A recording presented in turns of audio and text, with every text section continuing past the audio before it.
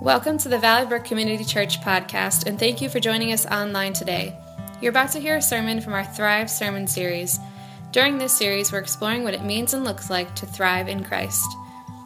We hope you find this podcast meaningful. We'd love to hear how God is touching people's lives.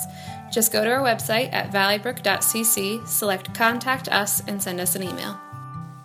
The fruit of the Spirit that is peace, like all the other fruit of the Spirit, is a character trait that God wants to grow up in us, to continually produce. And here's what we need to understand. God gives us the power to bear the fruit. But God expects us to develop and to display the fruit of the Spirit by putting on, literally, putting it on and taking off the things that are not the fruit of the Spirit. So, today we're going to talk about putting on the fruit of peace. A close look at scriptures reveals that peace is actually threefold. Jerry Bridges has written this. There's peace with God, there's peace with ourselves, there's peace with other people. These three are not, they're not three parallel but unrelated types of peace. Rather, they're three different expressions of one peace. The peace that God gives, the fruit of the Spirit. These different facets complement and reinforce one another and produce an overall character trait in us. And each aspect has unique characteristics that contribute in varying ways to peace in our lives. So we're going to look at three kinds of peace, and it's all the peace of the fruit of the Spirit. So here's the first one, peace with God. Peace with God. The foundation of peace with God is faith. The Apostle Paul wrote in the book of Romans, chapter 5, verse 1, he said, "Therefore, since we have been justified through faith, we have peace with God through our Lord Jesus Christ." Prior to our salvation, prior to accepting Jesus Christ, we were enemies of God. Our sin, our sinfulness, our willingness, our unwillingness to admit that there was a God who loved us, that separated us from God and made us enemies with God. You might not think about that, but it has made us enemies. When we accept Christ as our Savior and as our Lord and receive His forgiveness for our sins, we're washed clean. Our sins are forgiven, and we're made friends with God through faith. So we have peace with God. Now, this begs a question for all of us. Have you made peace between yourself and God? Have you made peace with Him? Maybe you didn't know you had to. Maybe you just never understood this. But here's the truth. Every person has to make peace with God because our sins offend God and separate us from God, make us enemies with God. In fact, our sins separate us from God in this life and in the afterlife, in eternity, unless we accept the forgiveness that Jesus freely offers to us. You see, here's the truth. Every person will spend eternity somewhere. Every person will spend eternity somewhere. If you make peace with God, you can spend eternity with God. If you don't make peace with God, you will spend eternity separated from God. If you want to make sure that you can do that, it's very simple. If you've never done it, you can do it this morning. In fact, right now, in the beginning of this sermon, I'm going to give anyone the opportunity that's never made peace with God to do so. And to make peace with God, you just have to come to a couple of realizations. Number one, you just need to realize that God loves you. God loves you. Regardless of where you are with God loves you, and He wants a relationship with you. And you have to own the truth that everybody before you has, is that my sin, your sin, it separates us individually from God. And there's only one thing that can remove that sin, and that's receiving Jesus Christ as our Lord and Savior, accepting his forgiveness for our sins. And when we do that, we're made friends with God. We make peace with God. So you can do that. And very simply, you can do that with a prayer. Any prayer that you just say to him that you believe in him and you accept his forgiveness and you want to follow him. But I'm going to give you the opportunity, if you've never done this today, to pray this prayer now. So this is all bow our heads right for a second. Just close our eyes. And you can repeat this silently after me. If you want to pray this for the first time or if you want to renew that relationship. Dear Lord Jesus, just repeat that to him silently. I know I'm a sinner. Tell him that. I ask for your forgiveness. Go ahead and tell him. I believe you died for my sins. Tell him that. That you rose again from the dead. Tell him that. And I trust and follow you. Tell him that. As my Lord and Savior. Go ahead. So Lord, guide my life. And help me to do your will. In the name of Jesus. Amen. Look, if you prayed that prayer for the first time or if you renewed that, I'd love to put one of these books in your hands. You see me after the service. We just want to encourage you to grow in that relationship. Now that you've made peace with God, you're a son, you're a daughter of God. And he wants to grow in that relationship with you. So we want to encourage you in that. So that's peace with God. What about peace with self? Peace with self. Do you have inner peace? Or do you find yourself worried? Are you afraid? I know many of you are. Does worry rob you of peace of mind? You know, some of us worry about very practical, everyday life problems. Putting food on the table, having enough money to pay our bills, heating our homes. Some of our worries are practical like that about paying the bills, but some of our worries are much more big picture. Are you worried about the economy? Are you anxious about what's going on in the political climate of our country? Are you worried about terrorism? Are you worried about your rights? These are all valid concerns, but let me remind you of a truth. And there's the scripture that I want us to see here, because Jesus told this to his disciples and he tells it to us. You see, after he told his disciples that he was going to leave them, that he was going to go away and they would grieve, he said that their mourning, their sadness would turn to joy. And this is what he said. I have told you these things so that in me, you may have peace. In this world, you will have trouble, but take heart. I have overcome the world. There's two truths that Jesus wants us to hear. Here's the first one. In this world, you'll have trouble. Yeah, we have troubles. We all do.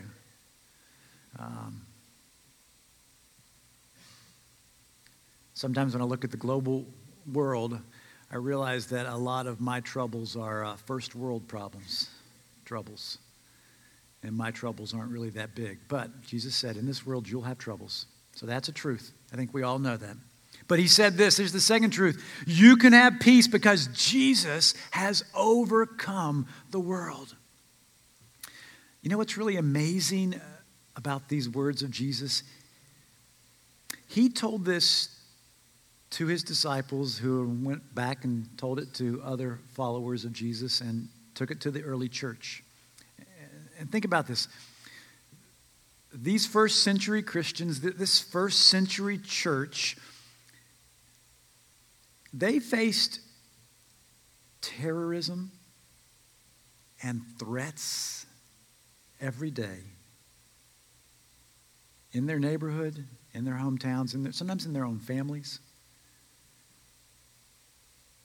And they considered it all joy when they encountered various trials, knowing that the testing of their faith would produce more faith.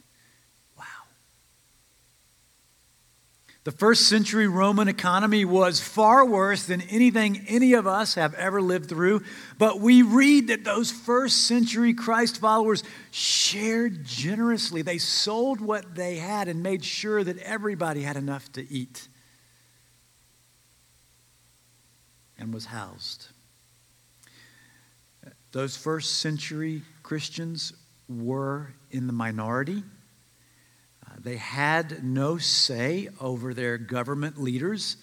There were no Democrats, Republicans, independents. They had no civil liberties, no Constitution, no Bill of Rights. They didn't wring their hands and rant about what their next leaders should be, who they should be. They just did whatever it took to love God by following Jesus and love people like Jesus told them to do. And because they did that, it changed the world. And you and I are right now in this room because of their faith. Because their faith gave them more peace than the world offered them. They had troubles in this world, but they overcame the world through their faith in Jesus. What they had in faith was faith in Jesus, who died to free them from their sins and who rose again from the dead and gave them power to share that message with other people. And the message went out, and more people came to faith in Jesus Christ and had their lives changed. Now, today there are many Christ followers who have no peace. There are Christ followers saying that we have to put our trust in this presidential candidate or that presidential candidate, and we need to make sure that all of our rights are protected. There are Christ followers who say we need to make sure the economy doesn't fail. We need to make sure that we do this or do that, or this entire world that we live in is going to go to hell in a handbasket. There's just gloom and doom all around us. Folks, when we do that, we're acting like people who have no faith. And when you have no faith in God, you won't have peace.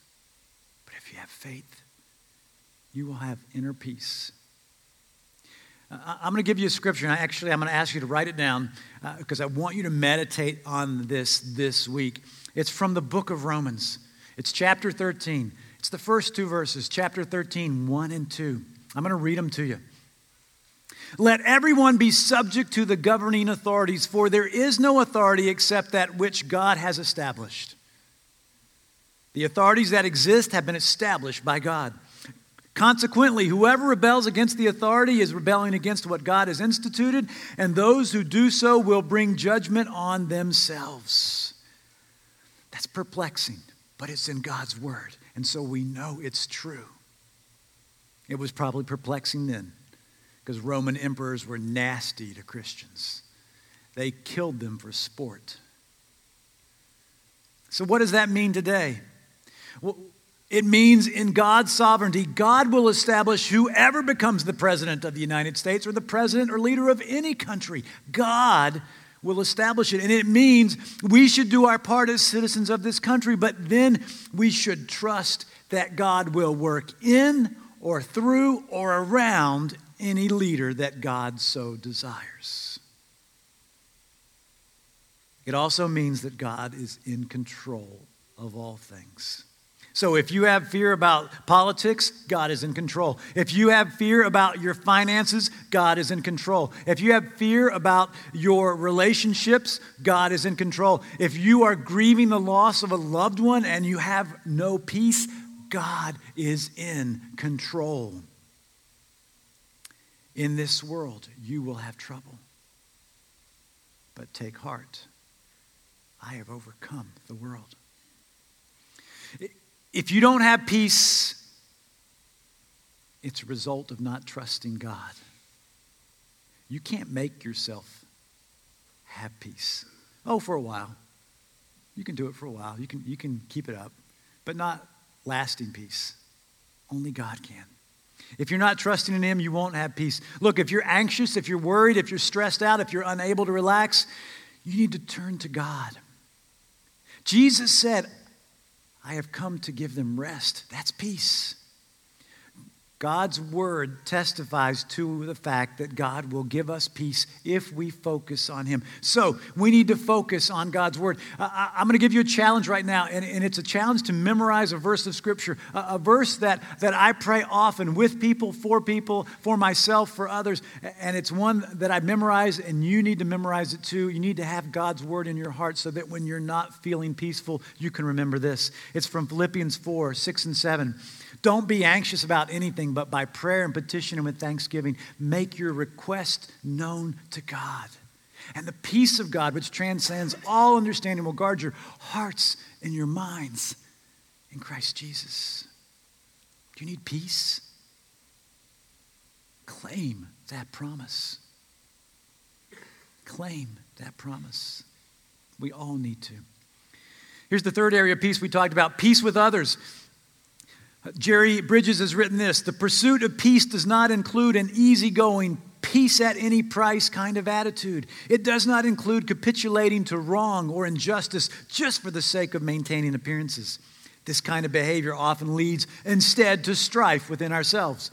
The conflicts that are disturbing our peace with others must be courageously and graciously faced and dealt with. Pursuing peace does not mean running away from the causes of discord. So we're going to talk about peace with two different groups of people. Here's the first one we're going to talk about: peace with other Christ followers. It's so important. Jesus prayed that we would be one, that we would have peace within the body of Christ, that we would be united, that we would have unity. If you're not maintaining peace with another Christ follower, you are bringing a cancerous sin into the body of Christ. And that in itself is sin. You know, everybody in this room this morning that's made the commitment to be a member, who's made the covenant, the membership covenant, remember, you made a promise to maintain the unity of the body. Not because Clark says so, not because the elder board says so, but because God's word says so. We're supposed to maintain unity in the body. Now look, I know this is tough because sometimes we have discord. You know what? I'm gonna say something for all of us to understand. Look, if you're married, if you're not maintaining unity in your marriage and you are both Christ followers, you're creating discord. That's sin. You need to do whatever it takes to maintain unity as a brother and sister in Christ. Your marriage is spoken about as the example of the relationship between Christ and the church. You need to maintain unity, whatever it takes. Look, I've done marriage counseling. I participated in it, not done it for others. Cynthia and I have done it. Why? Because we want to do whatever it takes to maintain unity in our marriage. You need to too. Let me say this to those of you who may be dating. If you're not united, getting married is not going to make you be united. So you really need to pray into that, okay? When I do premarital counseling, I say, listen, if you're getting into this marriage thinking that he or she's going to change when you put that ring on their finger, that doesn't change people, okay? God changes people. So be very cautious.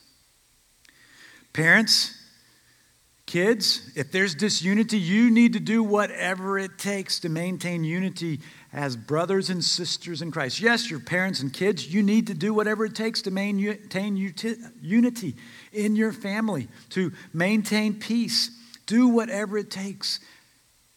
You know, anytime you do counseling, whether it's marriage counseling or family counseling or individual counseling with a Christ follower and counselor, you are investing in your relationships. You're investing. So let's talk about maintaining unity in the body of Christ, peace with other Christ followers that aren't as close to us. Look, we have to be united in what the essentials of our faith is. We have to be united in that. There are some non-essentials in which we're free to have different views about. But look at this scripture from Romans chapter 12. We are many parts of one body, and we all belong to each other. This is essential. We're part of one body. Each one of us is part of something bigger than ourselves. That's amazing because through the church, Jesus Christ is changing the world. And we can work with him or we can work against him. Working against him is creating disunity. Working together is fostering unity and peace and helping achieve what Jesus wants us to achieve. So we're connected to one another. We're part of each other's life, whether we like it or not. You're part of my life. I'm part of your life. We're connected. So we can't bring sin into the body. We need to work for peace. Romans 14:19 says this, let us therefore make every effort to do what leads to peace and to mutual edification. Are you making every effort that leads to peace with other Christ followers, that leads to mutual edification, that builds them up? Doesn't mean you can't have hard conversations. Hard conversations are good.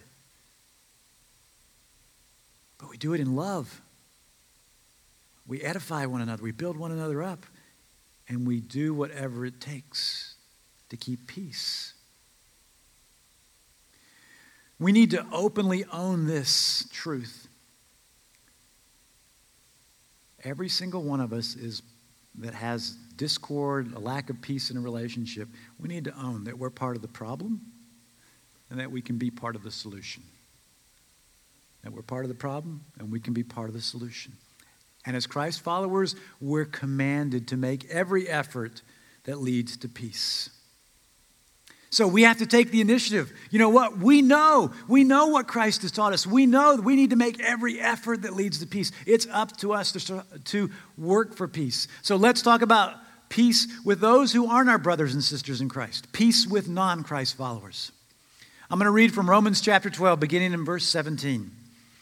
Do not repay anyone evil for evil. Be careful and do what is right in the eyes of everyone. If it is possible, as far as it depends on you, live at peace with everyone. Do not take revenge, my dear friends, but leave room for God's wrath. For it is written, it is mine to avenge. I will repay, says the Lord. On the contrary, if your enemy is hungry, feed him. If he is thirsty, give him something to drink. In doing this, you will heap burning coals on his head. Do not be overcome by evil, but overcome evil with good.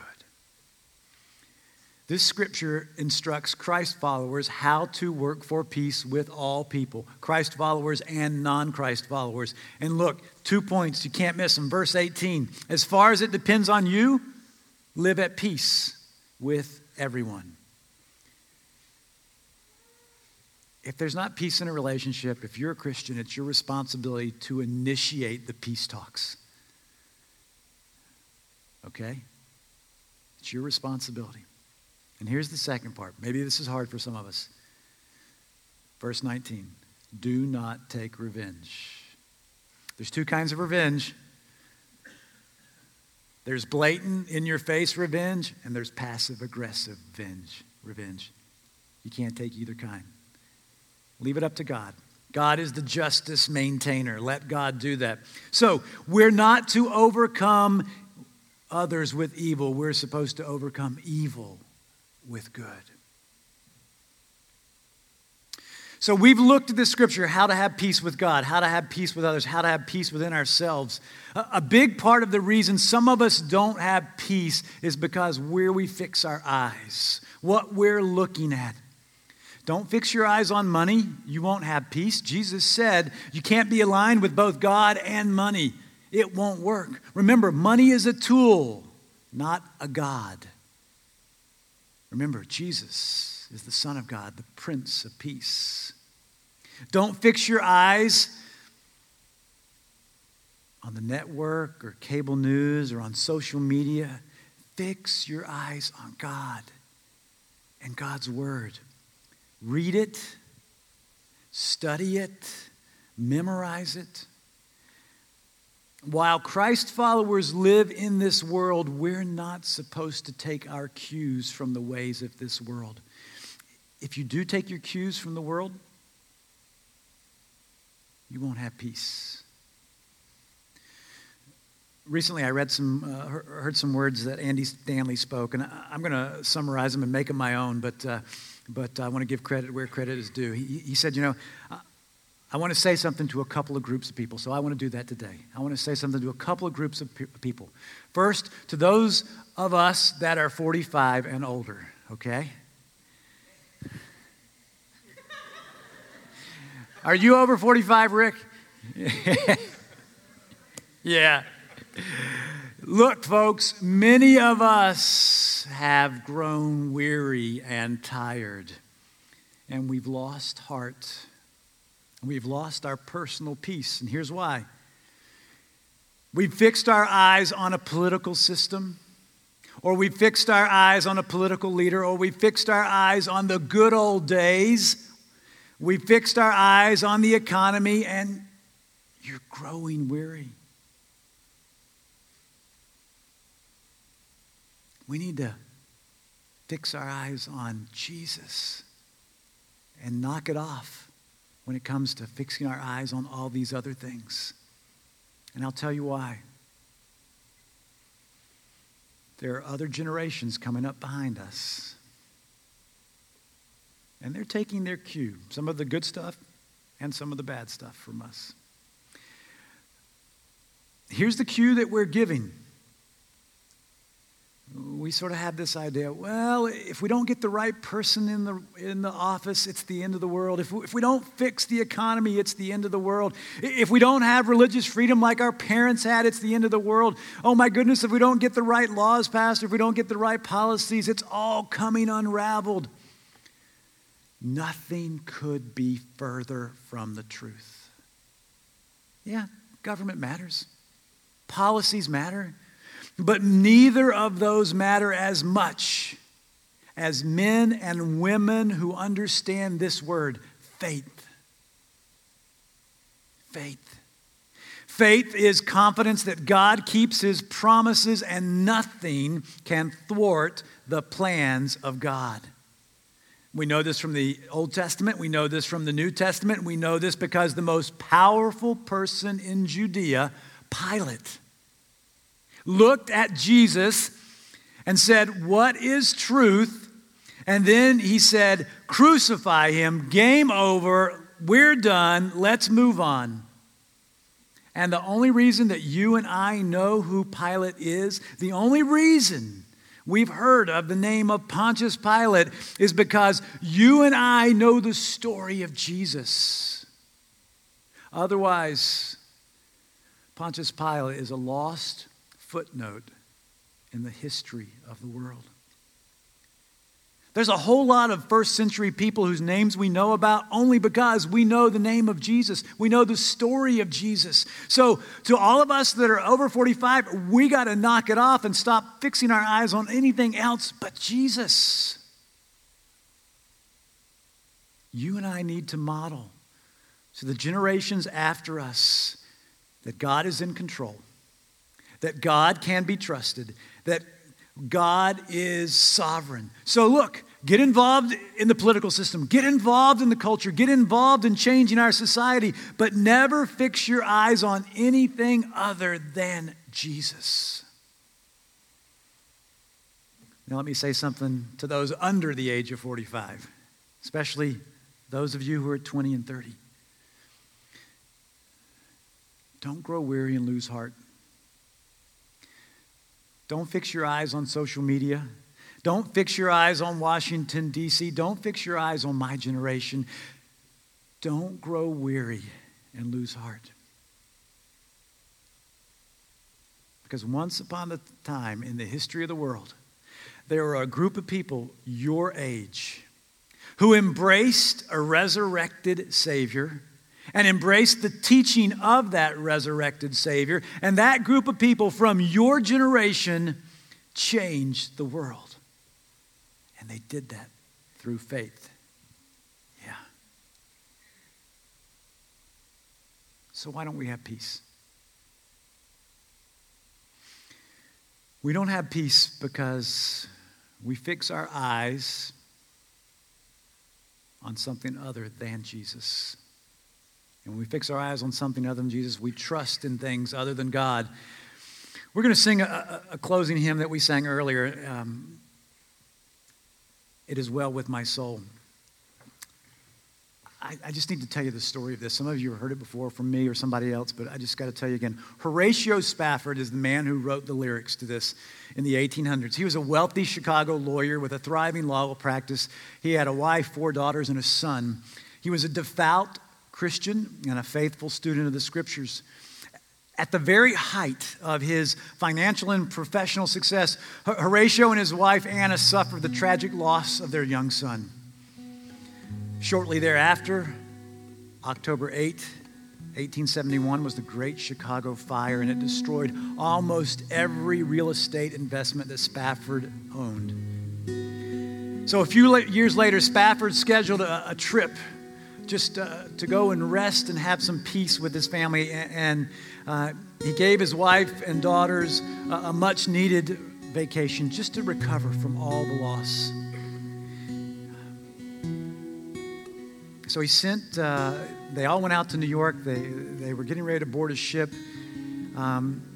He had some unexpected last-minute business. So he sent them on ahead on the ship, and he said he would catch the next ship. Several days later, he received notice that his family's ship had encountered a collision, and all 4 of his daughters had drowned, and only his wife had survived. So with a heavy heart, Spafford boarded the next ship that would take him to his grieving wife. And it was on that trip that he penned these words. I have this vision of Horatio Spafford on the bow of that ship in a storm, and the sea billows are rolling, and he's weeping.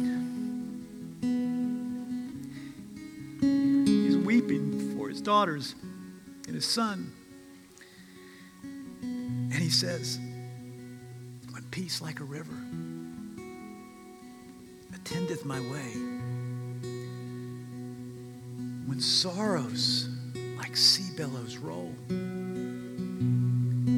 whatever my lot, whatever's happened to me, you have taught me to say, it is well. Well with my soul. I can't imagine. I don't want to imagine. But if we're going to have peace in this world, we've got to fix our eyes on Jesus. If we're going to have peace in our relationships, in our marriages, in our neighborhoods, in our schools, in our workplace, we've got to fix our eyes on Jesus. If we're going to bring peace to this world, to our neighborhoods, to our cities, to the Middle East, we've got to fix our eyes on Jesus. And then we've got to go out and be peacemakers. Jesus said, blessed are the peacemakers, for they are sons and daughters of God. So I want to pray for us that we can have that kind of peace and be peacemakers. So I'm going to invite you to stand up, and I'm going to invite you to just place your hands out to hold nothing but receive the peace of God. So would you bow your heads and pray with me?